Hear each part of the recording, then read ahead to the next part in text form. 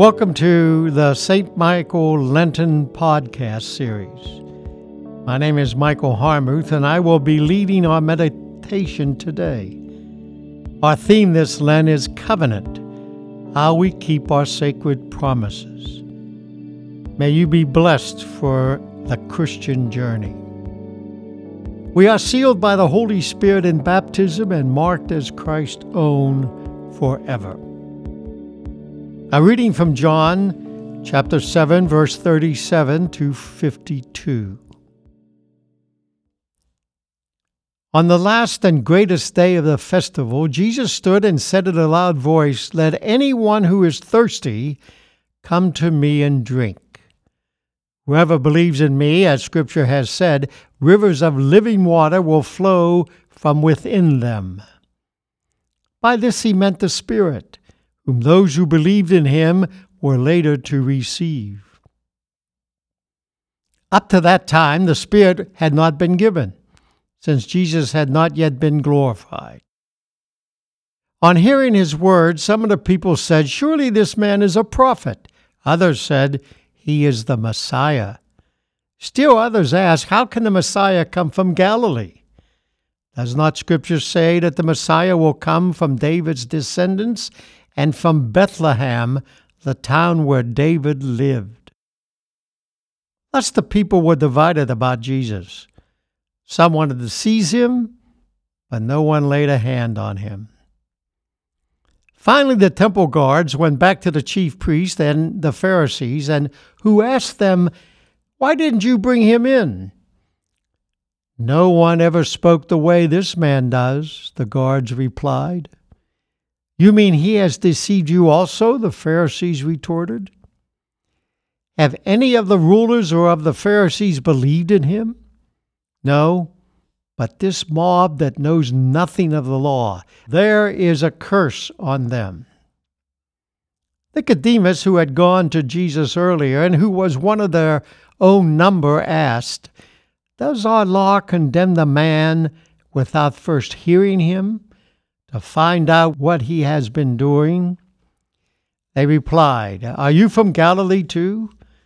Look into it, and you will find that a prophet does not come out of Galilee." Here ends the reading. Several years ago, a group of computer salesmen from Milwaukee went to a regional sales convention in Chicago. They assured their wives that they would be home in time for dinner.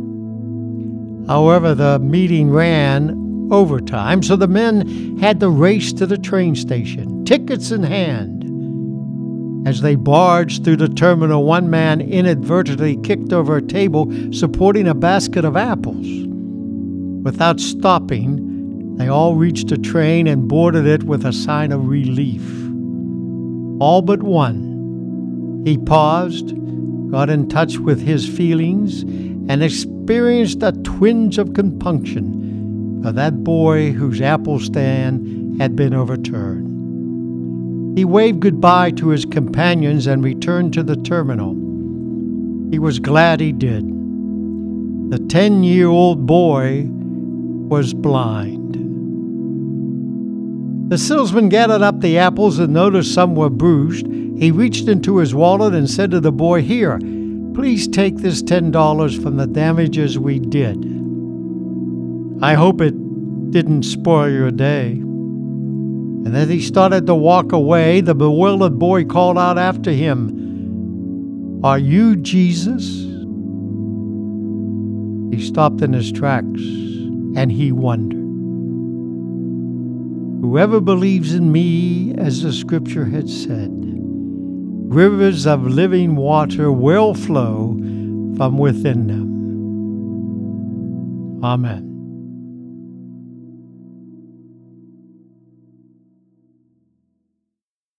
Join me now in saying the Lord's Prayer. Our Father, who art in heaven, hallowed be thy name. Thy kingdom come, thy will be done, on earth as it is in heaven. Give us this day our daily bread, and forgive us our trespasses, as we forgive those who trespass against us. And lead us not into temptation, but deliver us from evil. For thine is the kingdom, and the power, and the glory, forever and ever. Amen. Ever-living God, whose will it is that all should come to you through your Son, Jesus Christ, inspire our witness to him, that all may know the power of his forgiveness and the hope of his resurrection, who lives and reigns with you in the Holy Spirit, one God, now and forever. Amen.